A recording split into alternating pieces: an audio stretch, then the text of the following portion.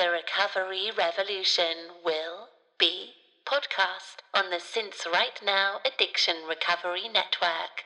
This is the Unruffled Podcast, episode 91.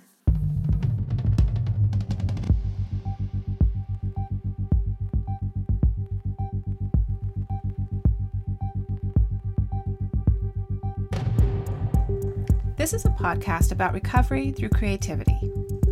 We live an intentional life. We thrive. I am Sandra Primo. And I'm Tammy Salas. And we are the Unruffled.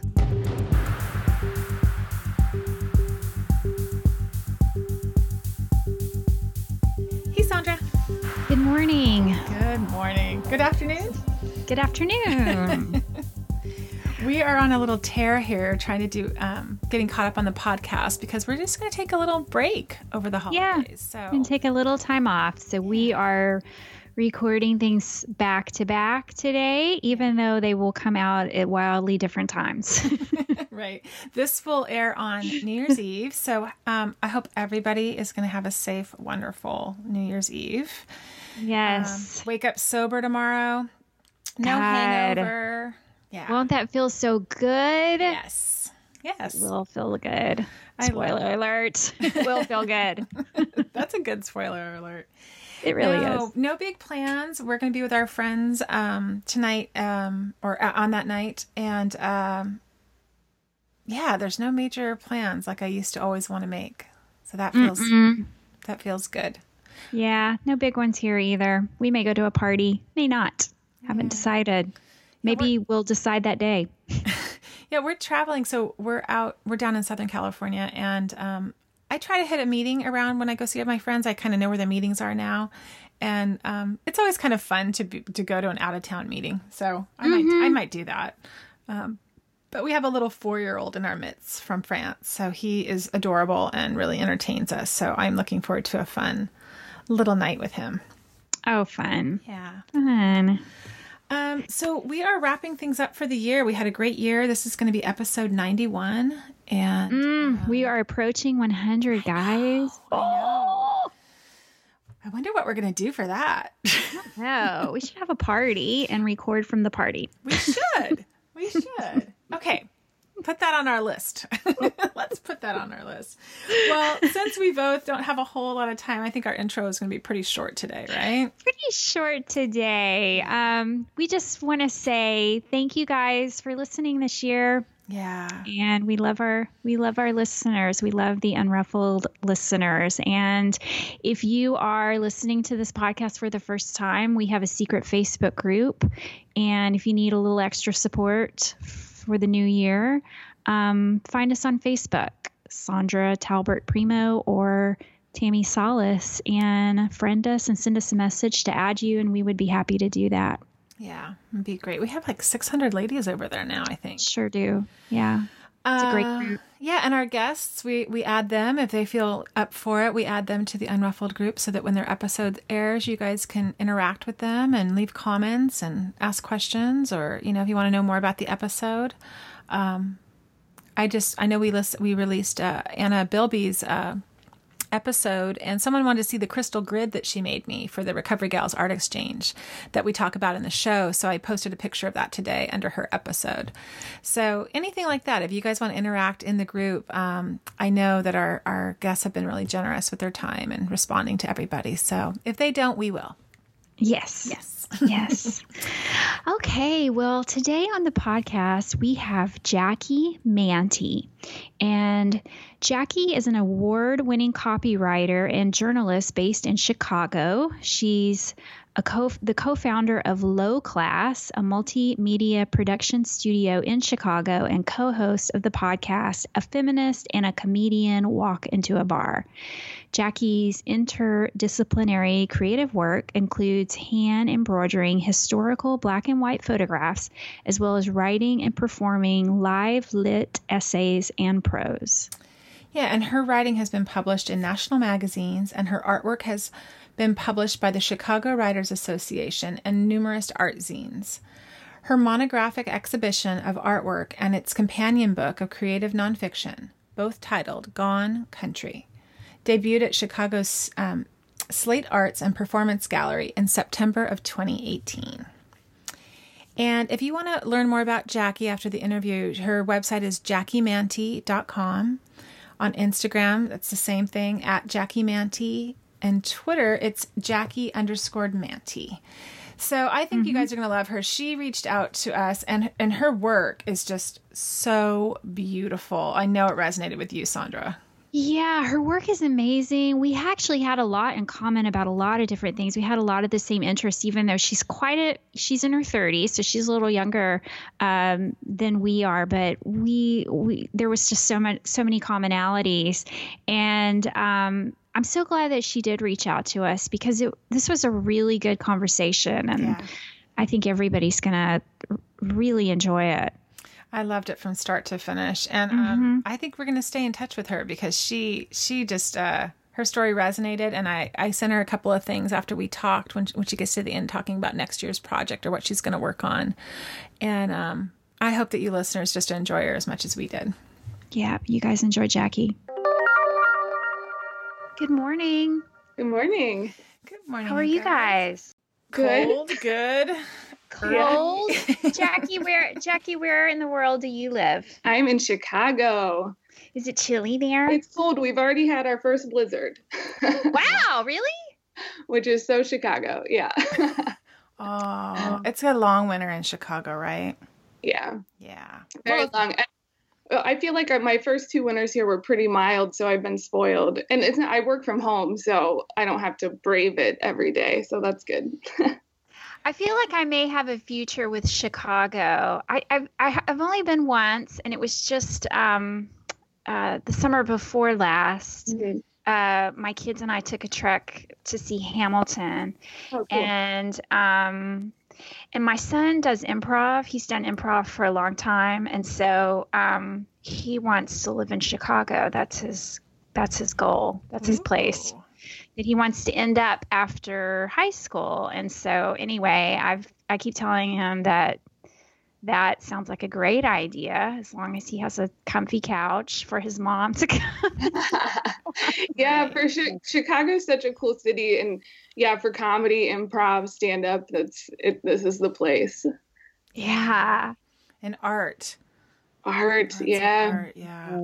I have a friend that lives there I met at a writing conference called Right Doe Bay, and she is a poet and an activist and a feminist and an incredible writer. And Cool. we worked on some projects together, but she really, it's hard. Winter's hard. Like March comes around and has 3 little kids, and she's just like, I'm done. I'm like, this is not to be over. Yeah. I always feel bad. Yeah. So like, I'm posting pictures from California. She's like, I kind of hate you. I hate you right now. Really. But there's a lot of good things that she likes about being there too. Yeah. Well, I love it. I love that you're in Chicago. Jackie, we're so happy to have you today. And the way we like to start off this show is we want to hear about your drinking story and how you came into recovery. So, yeah, thanks for having me. I'm excited to be here.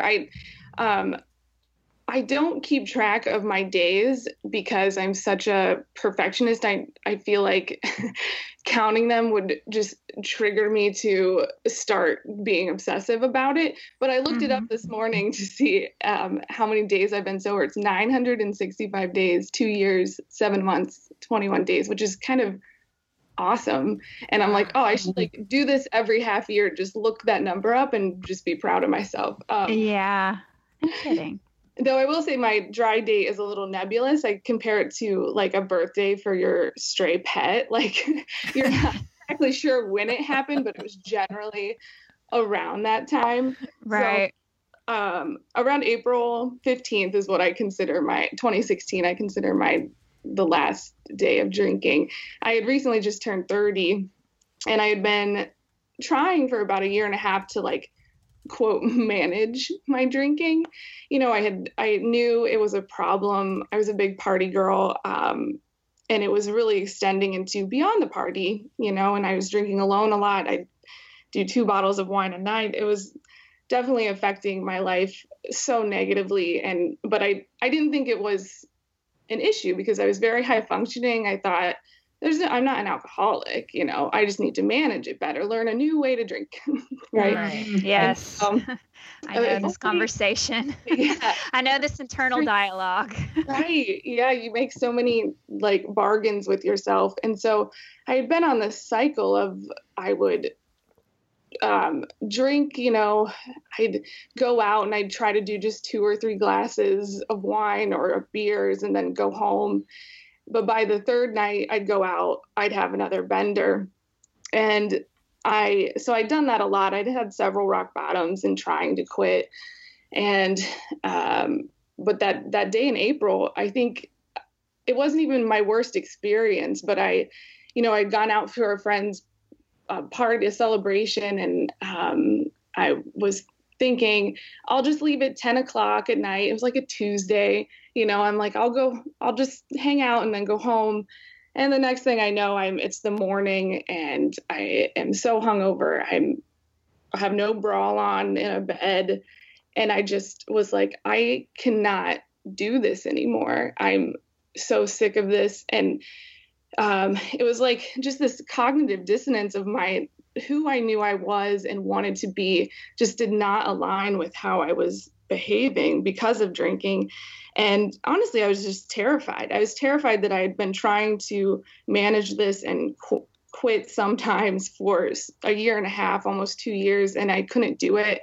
And something about that day it just clicked. And again, no pressure. That's why I didn't try to remember the date, because I'm like, I'd been talking about it for so long. I needed this to just be a private internal experience that I was committed to and, didn't want to tell anyone about it. Just needed it to be my thing that I worked on and fixed. I was so done disappointing myself.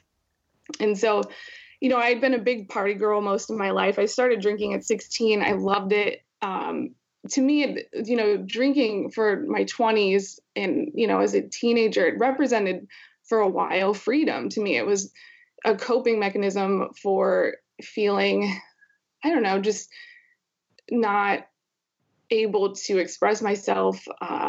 Drinking was an outlet. It made me feel free and independent. And eventually it became the thing trapping me, right? But Right. That's what it was. And, and I just thought I worked hard, played hard. And so that last bender night, gosh, it just was sort of, I'd had so many nights like that before. I, was drinking beer, and then that just got out of control. The last thing I remember, I was snorting cocaine off of a table and drinking whiskey, and I was done. I was just so ready to be done. And, they say not to make big life decisions when you enter sobriety, but I was moving to Chicago in May. So I had a few weeks left I was in Columbus, Ohio, and I was like, I'm about to move to a new city and I cannot continue this pattern. And Chicago, in essence, was like a sort of a self-imposed rehab. I didn't, plan for it to be that way. But when I moved here, that's really when I started just spending a lot of time alone and working on this artwork and recovering, really. And something about getting myself away from the people and places and patterns that I had established in Columbus allowed me to really get sober. I think that, it was no one's fault. It was my own. I just had become I was known for drinking, and I was so tied to that narrative of being a drinker and proud of it. And in that city, that's what I was. And so it was just too hard in the beginning, I think, to change that there. So coming to a new city and, being able to redefine what my life looked like in that space was so important to the recovery. I feel that now, 2.5 years, almost 3 years later, I could go back to Columbus and not drink, right? I'm so confident in the recovery process. I work on it daily. I see the rewards every day of not drinking to my life. So it's such a part of me now. But when you're in that experience, it seems impossible when you're living that life every day, and it's such a part of your daily experience that it was scary. I didn't think I could quit. So. Did you have a partner at the time? Yeah. So that's a big part of this story. So I, was dating a man in Columbus, and we were together for about a year, and we would drink a lot together. And he, about 6 months into our relationship, he's like, I think maybe you have a drinking problem.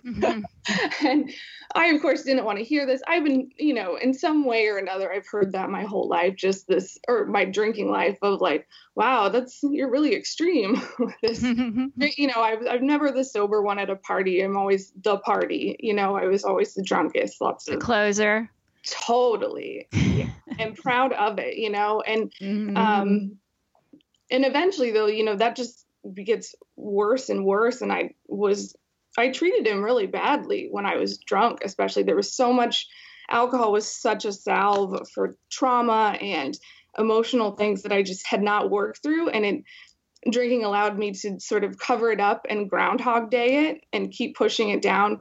But of course it would come out. And especially with him, this person who knew me better than anyone, I would take it out on him, And so he broke up with me because he kept telling me, if you don't, he never told me to quit drinking, but he was like, I need to remove myself from this situation because you're hurting me, you're hurting our relationship.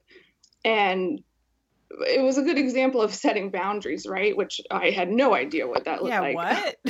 What are those when we're drinking? What are those? So he was like, well, I have to break up with you. I love you. But like, we had tried to work on like, oh, I'll just drink a glass of water after every drink. Well, I would never do it. I would do it once when he was watching, and then, forget all about that. Oh, deal yeah. that you made. I Totally. know. And so he was like, I'm moving. He's a stand-up comedian. And he was like, I'm moving to Chicago. You're not coming with me. I'm sorry to do this, but like, you have to work on you. And that just made me so angry that this person, a man, could tell me what to do or thought he knew me. How dare he? So I was like, okay, bye. But of course, inside I was like, don't go. So there was like almost 2 years in between where we were broken up, but we still communicated a lot. But I still lived in Columbus and was single and was still drinking a lot. But that sort of implanted in my brain, again, like I said, I had heard this a lot, that I had issues with drinking, but I never listened to it until him. And there was something about losing him and just being really honest with myself that I was the problem in this relationship. And I had been in abusive relationships in the past. I chased those sort of things. I feel like I sort of sought relationships where I could blame the other person for being worse than me, so I didn't have to face my own shit. And so to have someone who was strong enough to say, I can't stay in this and you have to help yourself before I can help you, or any, like that, this has to be an internal process. And especially someone I cared so deeply about, I was still in love with him. It made me at least start thinking about it. Right. So. Right. Because his intentions probably, he probably wasn't trying to be righteous or anything. No. He was saying it because he loved you. Right. And I didn't get that, I just did not understand that. And I hated him for so long for leaving me. And it felt so complicated, which in hindsight, I'm like, it wasn't. You needed to quit drinking. Right. To me, it just felt, I kept coming up with all these reasons. But so I kept drinking. But I started reading books about sobriety, listening to stuff about sobriety, personal development, therapy, just sort of setting a foundation for what would eventually become my recovery. But it wasn't happening yet. I was still again, just this dissonance of who I was becoming and how it actually played out, and the choices I made in my life were so different. But so, him and I still talked, and he would encourage me to he would never say you need to quit drinking, because I think he knew that wouldn't work with me, but he really forced me to like be honest with myself about my own baggage and the way I was coping with things that weren't my fault, but that I needed to, the way I was reacting to them was creating situations that were my fault or my choice. Fault is a heavy word. Like Trauma. I was choosing, right. I was choosing to react to the trauma in a very negative, self-destructive way. And so we're still talking throughout these 2 years, and eventually I'm getting better, like I'm starting to quote manage my drinking, or at least talk about it, or start admitting my own nonsense and separating. I used to be very, very black and white thinker, but separating this notion of like, I could have been a victim in this circumstance. And then also here's my role in something and what I can do to make sure something like that never happens again. Right. I think before, when I was drinking, that couldn't coexist. Right. There was no nuance in a situation of trauma. So just sort of dissecting that. Right. And so we decided to try to make it work again with this new sort of relationship we had been forming in that meantime of being broken up, but being friends and like working on ourselves. He had work to do too. So like we would just talk about our own experiences of becoming better people, really. So I was planning on moving to Chicago to just be with him. We were going to live separately, but, see if we could make it work. And so that bender on April 15th, 2016 was a few weeks before I was supposed to move to Chicago. And something about that, I think just turning 30 and like moving to Chicago and like having a chance to make this work with the love of my life, I was like, I have to make this choice. And so I'm proud that it was a decision not based in trying to make a relationship work. It really was trying to make myself who I knew I wanted to be, right? It was a completely personal, independent decision, but he helped me get there. And so now we're married. I feel so lucky that our love story could have worked out in that way, that that I was brave enough to face myself and the demons down and work on it and recover. And so when I was in Chicago, again, I know it's such a unique experience to have moved here and had a one-person support system that was incredible. And someone who knew the city. It's not like I just moved here totally blind. And, I had him too, and he knew me. He knew how I had been before. He knew he could see all these changes. He could keep encouraging me.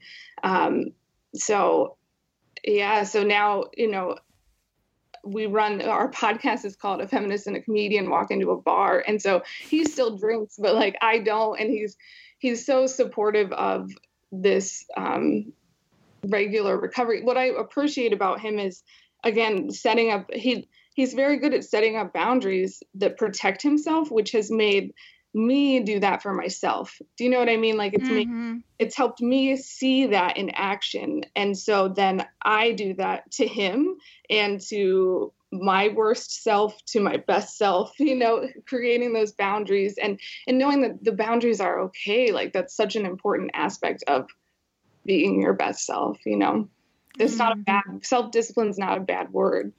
Yeah. He models that for you. So yeah, I many people do that for me. You know what I mean? They model something. You're like, I want that. I like how they do that.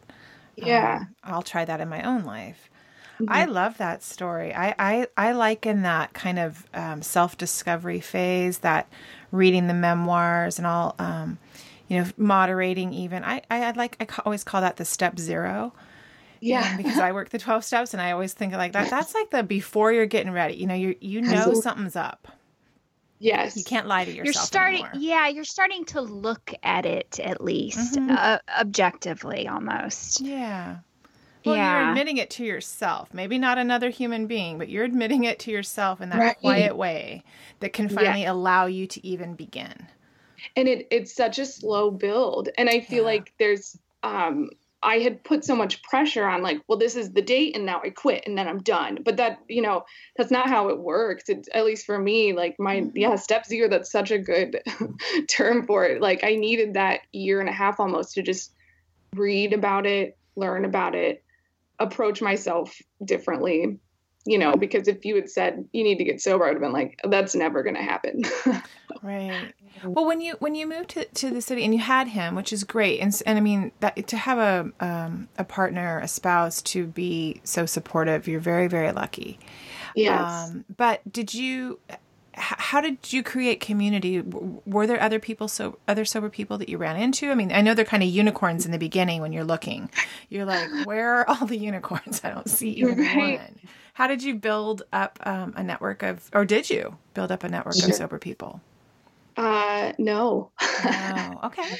I had a friend in Columbus. She was a former editor of mine at a newspaper who was so important to me in that step zero phase. She had quit drinking maybe a year or two before I did. And seeing her do it was big, I think, in the back of my mind. And so her and I would talk a lot about it.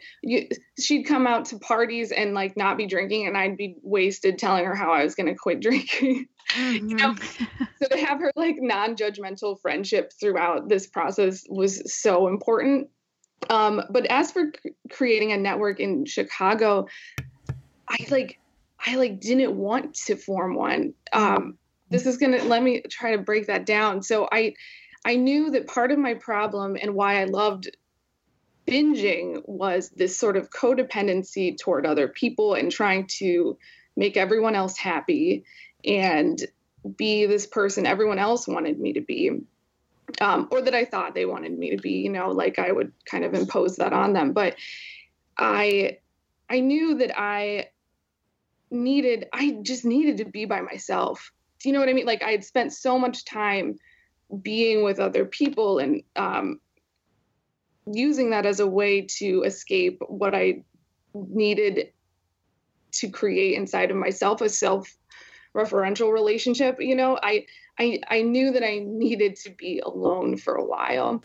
And I think that in Columbus, I worked at a weekly newspaper, and I was big, I was out a lot. I had a lot of friends. I was in these artist networks, communities. I just was so out there that being in Chicago, where I didn't have that pressure to show up and, kind of be a drinker or, try to be someone who was outgoing, because that would make me anxious. So then I would drink. I didn't even want that at first. Like I just needed to be alone. Yeah. And so, and I sort of write about that in the book where at first, like, that's why I didn't pursue AA, because I was like, I just know myself well enough after this step zero phase to know that I'll then get hooked into this and just like be about, I don't know if it would have been a bad thing necessarily, but like, I'll be all about this community and who I am in this community, what's my story for these people, and I just had to stop that and rebuild myself first. So, it's almost like you got to go to rehab or something. Yeah, right? As you're talking about this, I keep hearing that phrase, that you hear sometimes in the rooms or even outside about pulling a geographic. Like, you hear about these people that if I could just move or, completely reinvent myself, then all my problems would be solved. But yet, no matter where you go, there you are. And right. but it sounds like that you were intentional about it, like so that you took that time to really, dig through the artifacts of your story and try to heal yourself that way. Absolutely. And I think it was a big. So I think it might have been different if I had done step zero in Chicago, but I did it in and then that was like the next step, and it was sort of like this, my little studio apartment in Chicago was rehab for me. Yeah. You just reminded me too, like that first year, I didn't go to AA the first 7 months, and then I did, but I was alone a lot, and I really needed that. And to sleep. Sandra, you talk about sleep a lot. Yes. Sleep. And I wrote like a mad woman. I mean, my journals kind of saved me as well. I didn't go to 12-step for 4 or 5 months of my sobriety too, because I was like you. I felt like I need to do some self-exploration first. Mm-hmm. And I need to get dedicated to this new path, and I need to do it. And I need to do some self-exploration. And that worked for me. That doesn't work for everybody, but it did for me as well. Yeah. And has there come a point in your recovery where you need a little bit more, or has it morphed and changed in these 2.5 years? Oh my gosh, absolutely. It's funny because recovery, I used to think of that as just a set tangible time period, but recovery is such a continuously in flux experience in my life. And it's shifted, when I did this show, The Gone Country, and in September, I feel like that was almost like a closing of the first chapter of my recovery, and a new one has opened. So when the gallery show opened, I was so nervous and terrified to be presenting my work. And, who did I think I was, calling myself an artist, and, just all this self-doubt and fear and anxiety about opening this show was creeping up. And I hadn't felt that sort of extreme anxiety and out of control, like emotional state since getting sober, right? That used to be something I experienced regularly, but this was a new scary step for me. And I started to feel myself, I've been working on mindfulness for so long. I could tell that I was reenacting compulsive behaviors, but not using alcohol. Like I was chain smoking cigarettes. I was I'm a freelance writer, so I was taking on a bunch of work because I was just afraid, and I was just finding these ways to sort of act compulsively to escape this feeling of anxiety and fear about releasing artwork, that I was like, oh my God, like I can spot this now. I see that addiction is for me, it's not just alcohol. Like it is these behavior patterns that keep showing up. And I was like, I need to do something. And so I went there's a daily AA meetings 2 blocks from my house. And I'm like, you need to get yourself to a meeting and just show up physically for myself. That's what it was. It was like, I had done so much of the work, the internal work, and, my life looked so different, but it's still here. That's still those, reactions are still a part of me. And so I've been going to AA since September after I wrote that I don't do AA, the universe always finds ways to remind you, you're not in total control, right? Every day. Or you don't know everything and things might change. Yes. Right. And I think it's just the best you can do is just be aware of how you're reacting to that and take steps to help yourself. And to me, that right now, that looks like going to AA meetings and again, just showing up for myself physically is a huge reminder for myself that this is important. This is something I need to keep working on and keep doing, and that I want to keep doing, so now I do go to AA, and honestly, it's been so important. Like, again, this talk about a chapter closing and a new one opening. I go to the women's meetings, but I've also been going to a big book meeting where there's men at the meeting and of all ages. And men used to sort of I was afraid of them a little bit, or I'd be angry, not at the particular man, but like having been raised in a sexist society, there's just so many things I was mad about. And being in these AA meetings with these men who I'm like, we're going through the same thing. They're just human, right? And it has shown me that I've healed a lot of trauma that was causing so much binge drinking in the first place. And reminded me that I am moving forward, and just opened this wealth of love inside of me for people who have hurt me in the past, and, just how I look at other humans. It's been so good to have that experience that I don't think I was ready for in the beginning. I think I needed to work through some things before I could get to that point where I could have that experience in a meeting. I love how I love that you highlighted that about co-ed meetings. I felt the same way. You articulated that really well. I grew up in a family where my father was pretty verbally abusive, and that's because he was abused as well, and he never did the inner work to fix that. And and then through the years, I chose men who resembled my father, because that's what you do. And in meetings, that was like kind of one of the first times, aside from my current husband, who is very self-reflective and very deliberate, but it was the first time that I got to hear men who were like healthy and like working on themselves. And I remember that same thing, just being so stunned, like, wow, these men exist. This is so cool. Right. And I kind of touch on this in the book, but so in my early 20s, right after college, I dated a man who was an alcoholic. And to me, he looked like what I thought alcoholism looked like, right? He was drinking vodka in the morning, hiding bottles under our bed. He was very sick, and he was awful to me. And I would take him to AA sometimes, and I did Al-Anon because of him. And for the longest time, I kind of held a grudge against AA because it didn't fix him. Mm-hmm. And it didn't fix me. And I sort of, I hated him for how horrible he was to me.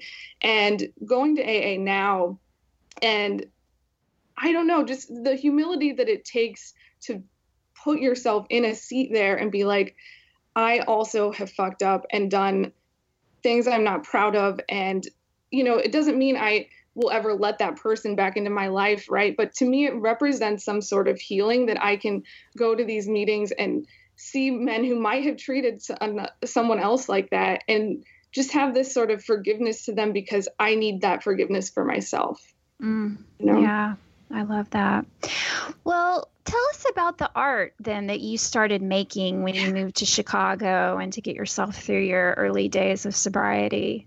Yeah. So I was a journalist for a long time. I'm a writer. I have always loved writing, but I come from a very, very blue collar background. To me, art was not something I was or could do. It wasn't something I thought was possible for me.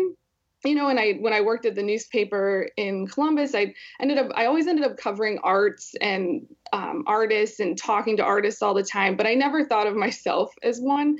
That felt like I just didn't think I was good enough for that, and you're on the periphery of the artists. Yeah. And I kept myself there. Yeah. Our story is so similar. Go ahead. Yeah. So I didn't want to be, when you call yourself an artist too, there was this, then you're setting yourself up to be judged from that standard. And I didn't want any of that either. I judged myself enough. So I would always be talking about projects I wanted to do, but then I would never do them, or I'd procrastinate on them until the very end. So I had this excuse of, well, I did it really fast, so next time it'll be better, and I read Carolyn Knapp's Drinking a Love Story, her book. She has this quote, like, when you quit drinking, you stop waiting. And that's exactly what happened. When I moved to Chicago, I had a lot of time on my hands. Mm-hmm. I was sober and I knew one person. So it's like, well, I'm going to start working on these projects I've been talking about forever and wanting to do, but haven't been brave enough to do. I got nothing else. So I'm going to start doing them. And I had been wanting to do these embroideries on black and white images from the New York Public Library has a digital domain website where you can search terms, or just you can search these images, historical photographs. They have so much on there, just artifacts and imagery. And I loved looking through these. I would spend so much time just, seeing what search results would produce. And I found that fascinating, just like these answers to a search, right, by way of algorithm. And so I started finding images I liked, printing them out, and then I would embroider thread on top of them. And it was embroidery is such a physical experience. You're punching holes into a piece of paper. It's long. It takes a long time. And that I really responded to that too, that something needed a lot of work. I don't know. There's just something about today's culture. We're moving so fast. I'm moving so fast. I post an Instagram photo and then I move on to the next one. I'm scrolling through Pinterest at someone's artwork and just keep going. Something about having to slow down and one stitch at a time was such a good metaphor for what I was going through in my daily experience. Right. And so this practice just sort of evolved. I just was making all of these images on top of images. And I loved that idea of taking a historical photo to someone else's story, someone who lived generations before me, and putting my own story on top of it felt very meaningful to me. It helped remind me that there's, people have been through this before. This is such what I'm going through, not just sobriety, but just emotionally, is such a human experience. And, just having that reminder. Also, it was fun. It looked cool. Mm-hmm. Putting color on black and white stuff is just fun in and of itself. Creativity became a way to recover, but to hold myself accountable to being what I wanted to be. And I wanted to be someone. I didn't want to just talk to artists anymore. I wanted to be one. And so I just would keep working on things. And I would listen to podcasts. I'd listen to audiobooks while I did it. Again, I needed something to do in that time. And I think that again, like I said, it's a very physical thing, pulling thread and a needle through a piece of paper. And something of, I hadn't been living in my body for 10 years. I had just been in my head or blacked out or hungover. I hadn't had this experience of being an adult just physically in my body at all. And so embroidery helped me get there, and it was sort of a gateway into deeper body work that I needed to do. Does that make sense? Oh, well, you're talking to another stitcher. So okay. Yes, it makes absolute complete sense to me. I stitch as well. And it's you're right. It's a forced, slow down if you want to complete what you're doing and complete the work that you're working on. And it's almost like a meditation. Yeah. Especially, sometimes I listen to podcasts when I'm stitching, but sometimes I don't. I just get lost in my own thoughts. And we don't do that enough anymore. I mean, I'm old enough that half my life was spent, or over half my life was spent before social media and, personal computers and phones and all of that.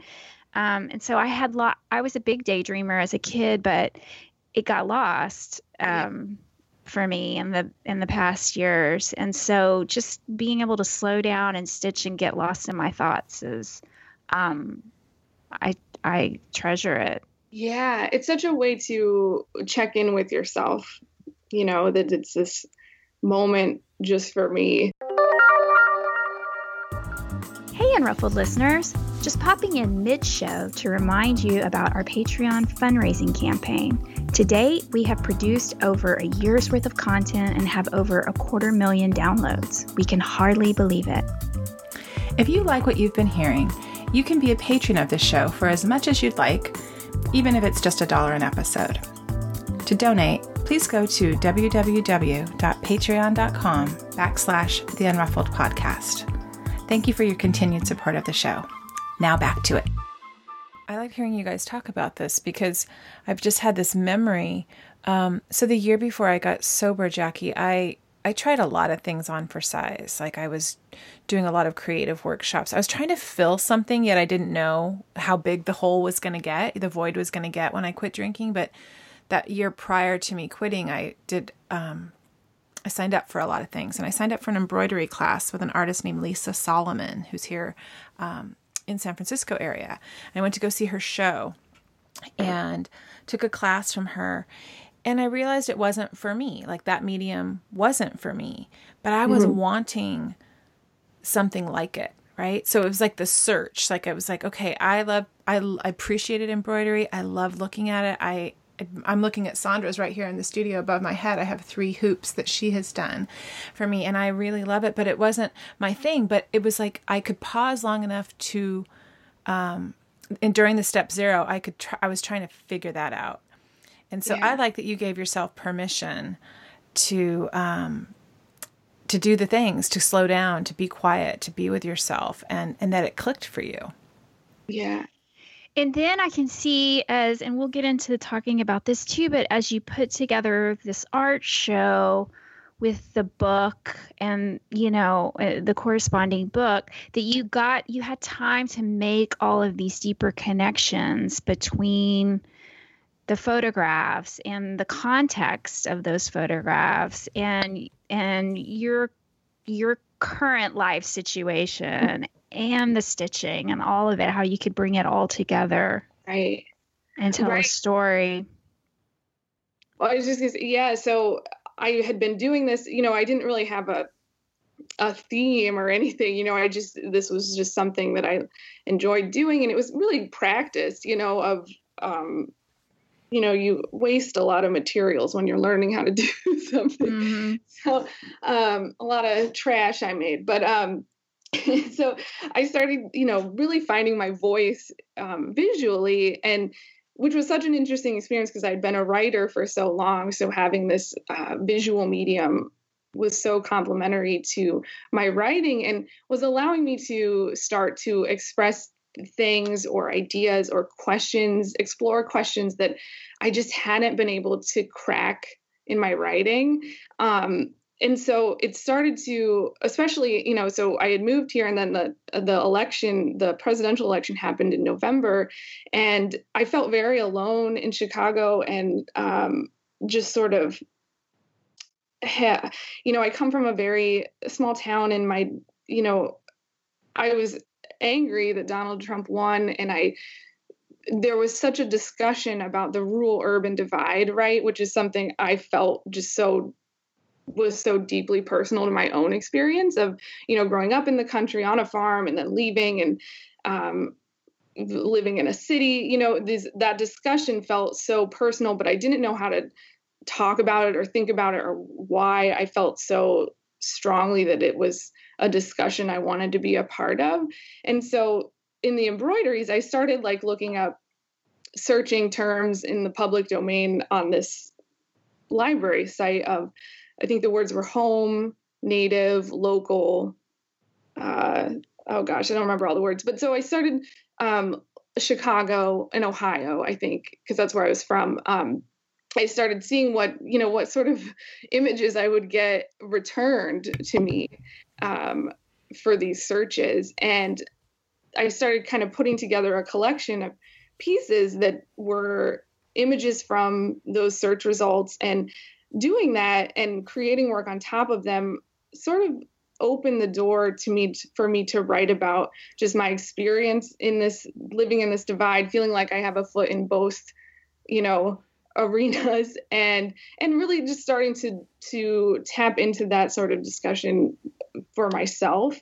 And then it sort of morphed into this Gone Country project where the writing and the imagery sort of played off of each other and lived cohesively together, which was cool. It was cool that it was an interdisciplinary sort of craft. It wasn't just embroidery. It wasn't just the writing. It was both things helped me express something. No. Well, for our listeners, I just want to give them a foundation here. So these images that you got from the library that you are stitching on top of, right? That is going to be its own art show, right? Was it that set up first, or was the book done alongside it the whole time that you created these essays that went along with each image as it went?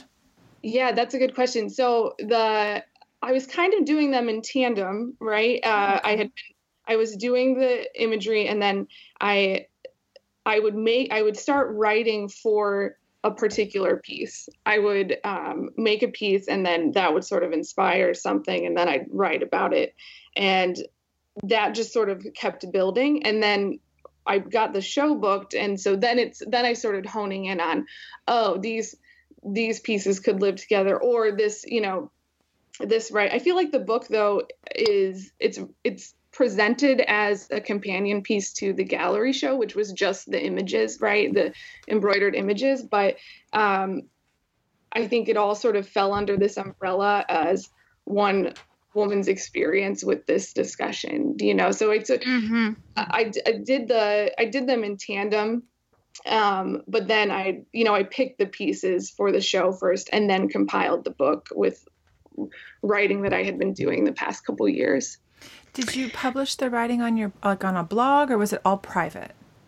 Yeah, so it's a public site, but I don't share it ever. Okay. So I have a blog, but I wouldn't post them on the blog. I don't know. There was something about, I needed to publish them because I needed to keep up with it. I don't know. There was something, if I was just making it, I didn't know if I would continue doing it, at least to get myself started. Right. So I just had a website where I would post the photo and the writing, and then, and it was just sort of my own sort of live journal, Yeah, like you were just your word to yourself. Yeah. You were just giving yourself some accountability, setting that up for yourself. Yeah. Yeah, I think if you're an artist or just creative at all, you ask yourself like three questions. Where did I come from? Mm-hmm. Like, what are my roots?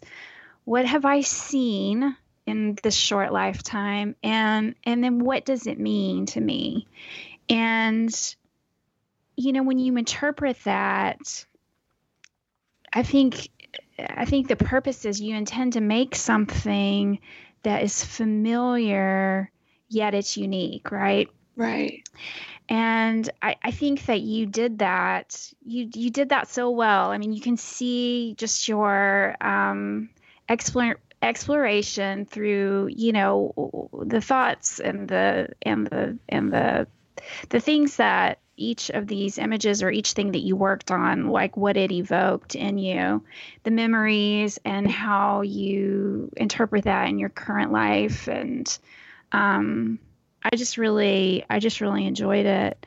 I think I enjoyed it probably just because of my own personal background too, because I was a sociology major and a poli-sci minor, and I've, always been fascinated with how socioeconomic climate affects real individuals and, the actual details that make up each person's story. I'm also a photographer and a stitcher, like I said. Yeah. I love digging through archival stuff too. That's just so we're on the same wavelength. Totally. Yeah.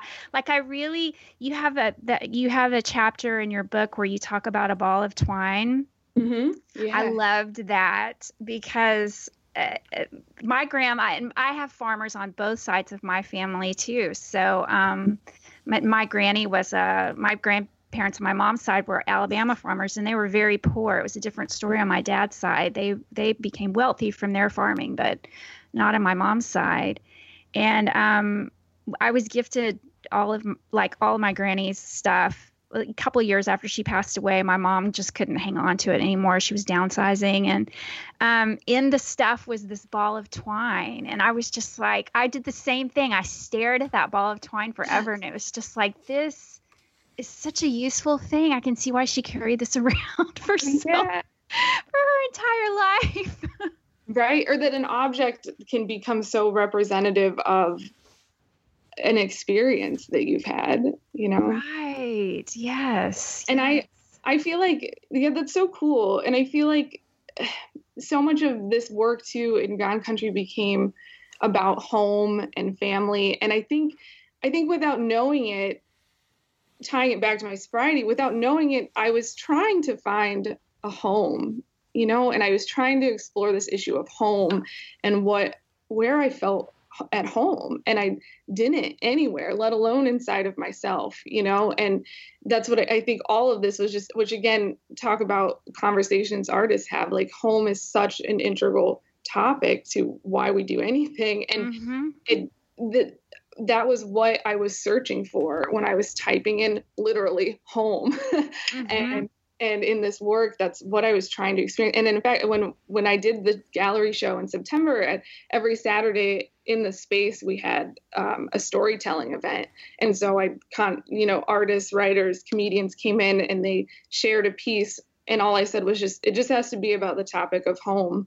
And it was so cool to see and hear just how people interpreted that so differently, and I feel like this book and the show, that work to me represents me finally finding a home inside of myself through sobriety and creativity.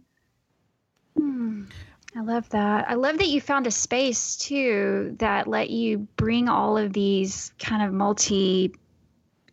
multimedia, multi-creative things into one space. Yeah, they're amazing. Yeah, I'm jealous. I have a quick question about here's the part that I get stuck. So actually, I'm going to ask you this question after I ask you to read this. I know I asked you to read one paragraph before we started recording, but can I change that for that chapter? Yeah. So you wrote an essay here called God Made an Artist. I loved that. I wrote that down too, Tammy. Yeah. And it's So on good. page 111, which I loved as well. I don't know if that was on purpose or not, but I think that's pretty cool. Oh, that's cool. Yeah. But I was hoping, let's see, could you read the first 3 paragraphs for our listeners? Because I just thought, the whole thing I would want you to read, but in the, I think just that gets to the heart of like what you're talking about, how you created this project, and how I think so many of us feel that are afraid to call ourselves artists, until the right people deem it so, or so you think. But could you read that for our listeners? Yeah. Yeah, absolutely. And let me just preface it with the reason I wrote this is because in the introduction, I tell this story of so in my job as a copywriter, in one of my gigs, we were doing a workshopping session on the East Coast with a client, and as part of the work, we would show, this strategy work, we would show commercials to a group of stakeholders and be like, do you like the tone of this commercial, right? Like the voice, the messaging, like, what do you think of this? And one of my favorite examples to use for that was the Ram truck commercial, God Made a Farmer. And the audio is this clip of, I forget his name, but this speech from the Future Farmers of America convention in like the 70s, right? And it's Paul Harvey, right? Yes, Paul Harvey. Yes, who has a very distinct voice. Yes, yeah. It's beautiful. It's a beautiful commercial, and it's very sentimental about farming and, that lifestyle and working hard and just all this stuff. And I love this commercial, especially, I don't love farming, but it speaks to me as someone who grew up around that, just this emotional response I have to this commercial. And so I always expect people to have the same reaction. And we showed this clip at this strategy session, and a stakeholder, I turn on the lights and I'm waiting for this, like, oh, wow, that was so moving. And one of the stakeholders goes, what, are there no farmers of color? And it just was so funny to me because I'm like, you know what? He's right. Like, oh, right. Yeah. It's just a bunch of white people in this commercial. But like, to me, it was just such a perfect moment of this split sense of self of like my super liberal progressive side. It's like, yeah, why don't they, there's a lot of issues that we could be talking about that this commercial represents. But then also this side of me that's like, those are my people, So God Made an Artist was sort of my play on Paul Harvey's speech and about, replacing farmer with artist. Okay. I love it. I love it. Okay, can you read 4 paragraphs? Yeah, 4. I Sure. want 4. Yeah. Okay. God made an artist. And on the last day, because she had spent too much time procrastinating out of fear that what she made wouldn't be good enough, and because sometimes just thinking about something and refreshing a Twitter feed or researching MFA programs she'd probably never have the money to attend feels like she's making actual progress, and because finishing anything takes a divine-like discipline, God looked down on the real mess the humans were making of her almost finished masterpiece and said, I need a rebel. So God made an artist. God said, I need someone who is willing to question what's being presented as truth, spend 16 back-to-back days in the studio or on the stage or at their IMAX making work that turns out to be totally unusable, chain smoke things they know will kill them but are addicted to because they wanted to look cool at Warped Tour, then start over on something they were hoping to have finished a month ago, and then stay up until 5 a.m. in the rippling cold sweat of insomnia, YouTube rabbit holing, planet Earth binge watching, and depression. So God made an artist. I need somebody with an outlook and lifestyle that offends most me-fearing people, someone who is strong enough to not be welcomed by the masses, but still open enough to understand what their rejectors need to hear, see, or think about. Someone who is so sensitive everything has the potential to hurt them. Somebody to break things, dig through trash supplies, recognize the value of accidents, see things that are not there and things that are real, and annoy their walking partners by making them wait so photos can be snapped of a really interesting rust pattern on the dumpster. Somebody to say, last one, I swear to God, that shape has given me a great idea and it's just what my mood board needs right now. So God made an artist. God said, I need somebody who will make something out of nothing, despite the fact that no one really is asking for it, let alone paying them to do it. I need somebody who will continue creating these things, even when everything and everyone else seems to be telling them to be logical and pick a real major and/or career and grow up. Someone who will have the courage to make something, even if no one else ever sees it.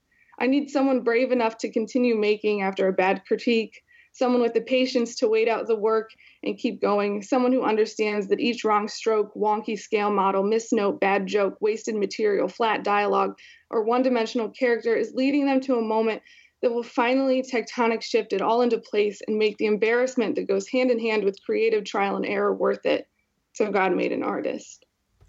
I love it. I love and it keeps going too. Like you talk about, I need you to be a marketer as well. And you go into that whole diatribe about how awful that part is. It's the worst. It's the worst. We talk about it. It's really the worst. It's so good. The whole thing. That's so good. You just hit the nail on the head with that. You got it. And then the end is like about, it's all super negative and all the these things you're driven to do as a maker, right? And the awful experiences of it, but you just have to keep doing it. But then the end sort of is my just ode, not to myself, but just other makers, where it's like, artists to me make me feel not crazy. They make me, when I see a piece of work or read, especially reading is something I really connect to. When I read a piece of writing that I'm like, I feel so seen right now. Yeah. It keeps me going. It's so important. What's that Don Draper quote? Like, writing's the least important, most important thing. Like creativity, that's what it is. And it's so true. Like, it keeps me alive. Mm-hmm. Yeah. I love what you've done here, Jackie. This is like this book is like a physical manifestation, like something that you can just keep looking at way beyond your show, right? So I definitely get how that show seemed like a turning point. I had a similar experience this summer with a show that I did, and that has shifted my recovery as well. So when you said that you went to meetings in September, I think it's done that for me too. I was already attending meetings, but it changed my, as your recovery is always shifting and changing. But that was kind of a little pivot point, having a public show, showing yourself in that really vulnerable way, especially with work that is, deeply personal. Right. I'm curious, how did you get the book physically made? Yeah, so I self-published this. Okay. I had gone to I knew I wanted to, so I wrote a travel guidebook for Reedy Press. I've done the publishing, I know how that works and have published a book before through a publisher. And I knew how that was possible, but this was such a personal thing. I was like, I wanted to use it as a companion piece for the show. So I decided to just publish it myself and get it printed to be sort of almost like a chat book you could get at the show, right? This additional expression of it. So I worked with a company on it. It's funny, actually. I went to a writers conference in Chicago, and there were a bunch of like publishing companies there. And there was one that they do self-publishing, and I wanted to meet with them and talk to them. And I get there and they're like, oh yeah, we're from Columbus, Ohio. And I was like, what? Of course you are. Cool. Yeah. I was like, I have to work with you now. So it was a great experience. I ended up, I sent them my manuscript and I designed the cover. I had everything ready. The side of the book is the same. It's a photo of the frames from the gallery show. Like they sort of just laid it all out, and then they set it up on Amazon and Barnes and Noble, and then I just ordered copies for my show. It's beautiful. Oh, okay. It's so beautiful. The pages, what I'm loving is the stitching on the pages. And I'm like, how did she do that? Yeah, thank you. Just really, there's these type of steps that happen in the creative process. And I'm not writing a book or anything, but there's these technological steps for an artist that this is where I get stuck the most. Yeah. Like if it's going to require me well, right now I'm trying to learn how to do an online class, and I'd rather stick 1,000 needles in my eye. Like I really don't want to do that part at all. So just like taking your concept, I mean, you've done this in a short amount of time, really, to do this beautiful show and to write all of these pieces and to manifest it in a book and have that out in the world along with it. Like all the while doing your job and recording a podcast with your husband and doing all of the things that we do. I just think that's really, it's fantastic and remarkable. Thank you. Well, and I have to say though, it sort of just poured out of me. And I don't mean that to brag. I want to anyone who's thinking about getting sober, that was such the reward of making that choice for myself. Is a hard choice, but like, I feel like that opened the door for me this has been living inside of me for a decade, and as soon as I sat down and gave myself permission to do it, it happened, it came, it just, not that it wasn't hard, right? But like and I did, there were moments when I wanted to stick the needle into my eye, but, it is encouraging to me how quickly it just came because it had been there the whole time. Yeah. Do you have a what's next, or are you working on something new? Yeah, so I love this.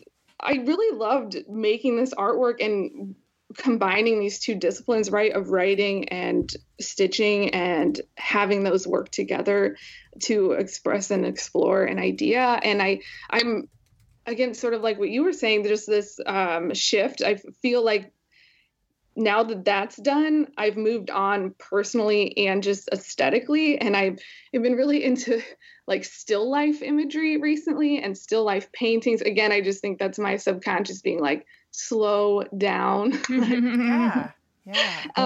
So I want to explore that more. I want to maybe take my own photographs and embroider on top of them, and put the writing with that. I don't know. I'm just really interested in that. Digging deeper into the work and craft of writing and embroidery. I'm just so hungry to get better at these two things too. I want to keep growing in it. So I feel like I loved this setup of doing the gallery show, the storytelling performance, and the book all as one. I think that was such a cool way. Again, like sharing our stories I think, witnessing someone else's grief and strength allows you to tap into your own of both. And so I want to create that kind of space again, using the same methods it'll just be a totally new topic. I'm over the gone country now. I'm like, what does still life mean? What does still standing mean? What are our relationships to objects? I love it. I love that you have the time and space and energy in recovery to explore things, right? Like that you can dig deeper, and that it can be, it's almost like there's, even though I get challenged, like I said, and I want to stick all those needles in my eye, I know I can do it. I know I can do it. I just have to figure it out. And I have more creative confidence because I am sober. Not, before when I was drinking, and Sandra and I have shared this many times on this show, just like talking about, like what you said, all the things that we were going to do. Yeah. And then we would never do them. And so now it's like I can talk about things, and if they fall away, it's really because I'm making a conscious choice to say that wasn't a great idea, but that led me to this idea, so that's going to stop, and I'm going to move forward on this, not out of fear, or maybe sometimes there's a little bit of fear, but because I'm in a new direction, and I give myself permission now. And I think creating in recovery has been it's been such an important part for me to stay the course and to get lost in myself and the stories of others, because I did a project where I featured other people for a year, women in recovery for a year, and it kept me accountable. And it was with black and white photographs and paint. But I think I like that your show, shows come and go, right? And then they're over. But this book is like this beautiful way to keep sharing it with people. So if our listeners want to get your book, what is the best way to get your book, Jackie? Yeah, so it's on Amazon, and it's Gone, Country by Jackie Mantey. I also have a link on my website, which is jackiemantey.com. And you can look through the artwork on that site too, so you know what we're talking about. So they can. Beautiful. Thank you so much, and I love that you guys have had the same experience. And there's just something about, I feel like when I was drinking, everything was moving so fast, and sobriety has shown me that some things take time, including myself, and that has allowed me to, like you're saying, dive into that process of creativity and know that you're going to mess up. Something might lead to another thing. I made a lot of pieces that didn't mean anything. But then that led me to uncovering this nugget of home, right? It's such a process. And I feel like when I was drinking, because I was living in this nightmarish Groundhog's Day, I had never experienced that, being willing to take time with yourself and time with something else. Yeah. My last day drinking was Groundhog's Day, Jackie. Oh, no way. So the metaphor is strong for me with that. Yeah. It's like, yep, that's how I was living. We want to get to your 3 things, but is there anything before we go there, Sandra? Anything else you wanted to ask? No. I'm gonna at the end, I'm gonna let you repeat your website, and I don't know if you do any other social media like Instagram or whatever, but we'd love for anybody to be able to pop on and kind of see what we're talking about. If there's a place they can see your images and all that. Yeah. Well, the end of the show, we kind of have done this thing with our guests where we ask them if they have 3 things in their unruffled toolbox. This can be sobriety related or related to creativity. So do you have 3 things to share? Yeah. Okay. So my 3 things, I wanted to start with this book that I read when I was in that step 0. And when I was looking into things, I kept Googling like black and white thinking and like, I'm so upset. I kept getting return results for dialectical behavior therapy, which is a type of therapy that was created to help treat borderline personality disorder, but it's also used a lot for addiction recovery. And I bought the manual, and I'm not a doctor. Like, this was just like, a poor girl's trying to get therapy for herself. So like, I am not recommending this as your only treatment, but the DBT skills training manual by Marsha Linham, and there's DBT workbooks you can find online too. Basically, it's all about skills of mindfulness, creating skills of emotional regulation and interpersonal effectiveness. Really about just getting to know yourself and getting in touch with what you're feeling and seeing feelings as just feelings, and thoughts as just thoughts. And all of that was so important to my recovery because, the skills that I learned by reading this book, because so much of my drinking was related to just emotion and emotional extremes and not being able to cope with them. So that's one. Great. Number two is I love that you do the toolbox because I'm such a productivity hound and I love finding stuff like this. But I use the Best Self Code Journal. Have you guys heard of this? Mm-mm. It's like a day planner, but it's broken up into 3-month increments. So you sort of plan out your goal for a 3-month period, and then step by step, they sort of guide you through how you're going to achieve that goal in the 3 months. And you have a daily spread where you write down something every morning you're grateful for and something at night you're grateful for. And then it's a lot of time blocking. So what are you doing today? Block it out into times. That's been helpful for me, having a regular schedule where every morning I do this one affirmation video and, take time with myself to stay sober, really.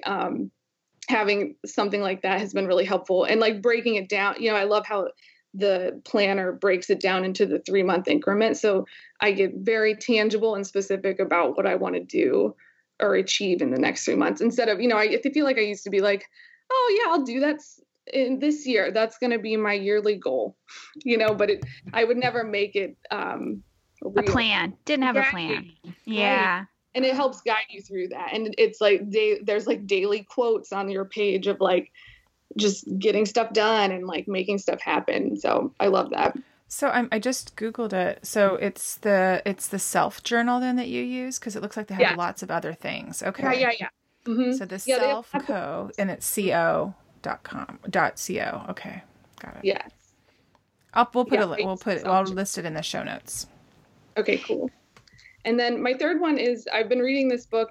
Maybe you guys have been reading it too. The Recovering Intoxication and Its Aftermath by Leslie. So freaking good. So good. Talking about, yeah. Just finished it. I just finished it. Yeah. Mm-hmm. Oh my gosh. I've been slowly working my way through it because it's a tome. Yeah, it's a tome for sure. But she's a beautiful writer. Oh my gosh. Such a good writer. And how about it? How she okay, I'm sorry. I just took over your tool. She's out about it. Let's talk it out. How she weaves her own experience with her amazing journalistic skills. Yeah.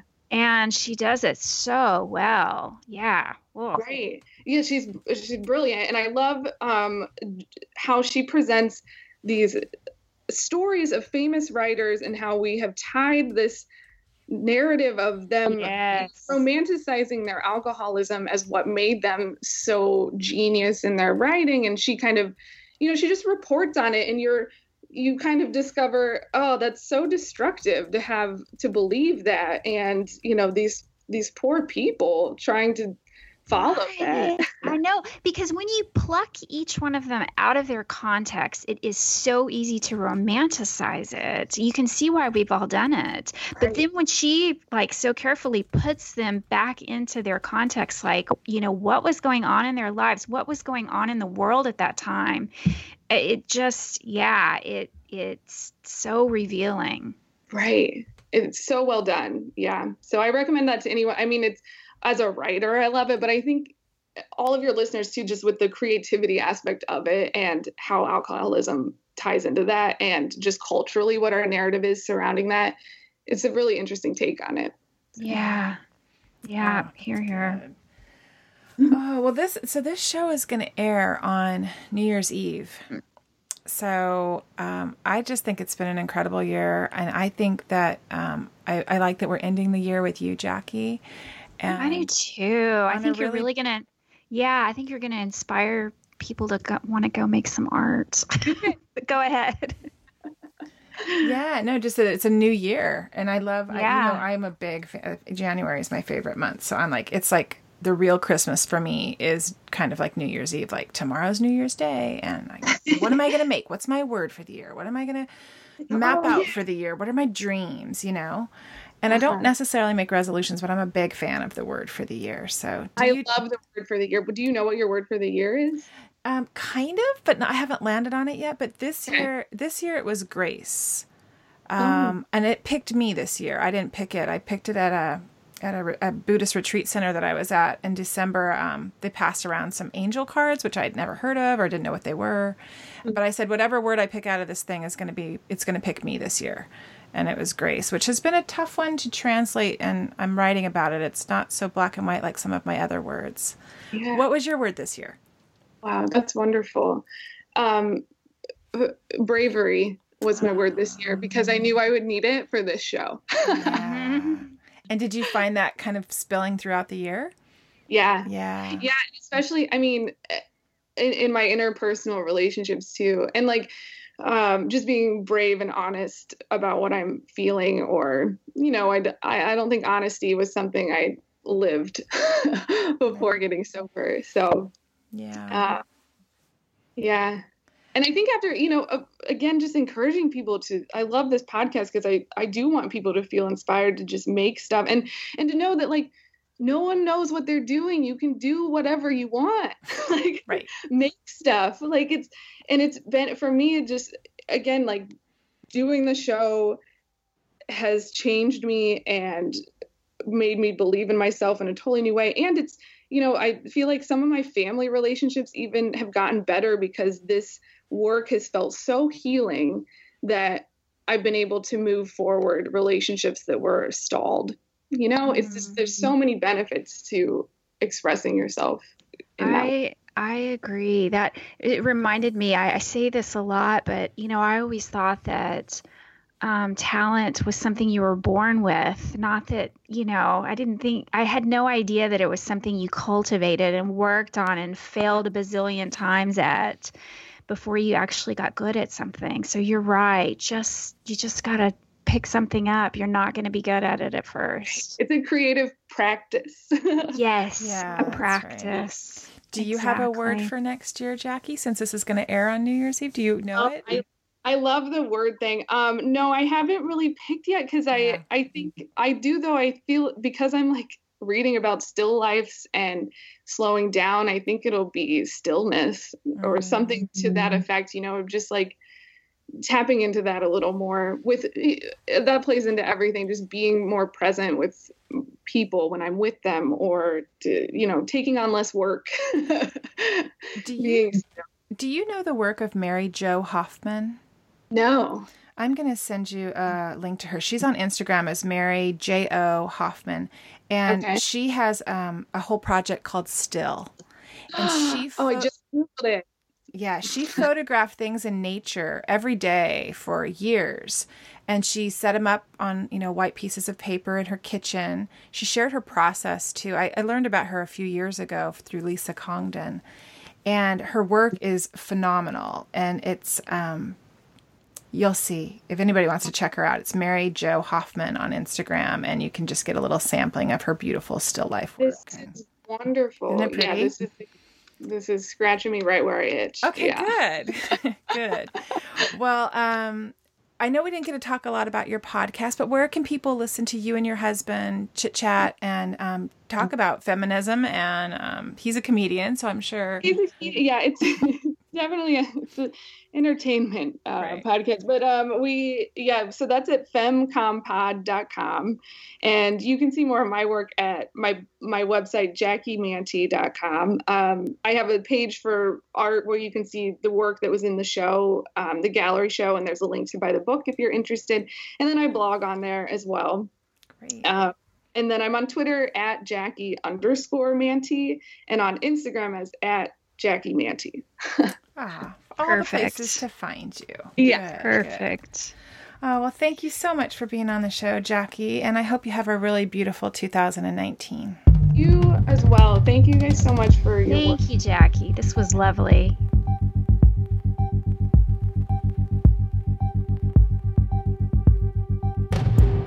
The Unruffled podcast was created and produced by Sandra Primo and Tammy Salas. Our show is edited and mixed by Steve Hecht. Original music composed and performed by Caitlin Schumacher. Original artwork created by Tammy with the help of graphic designers Chris Aguirre and Amy Lanier. Thanks for listening.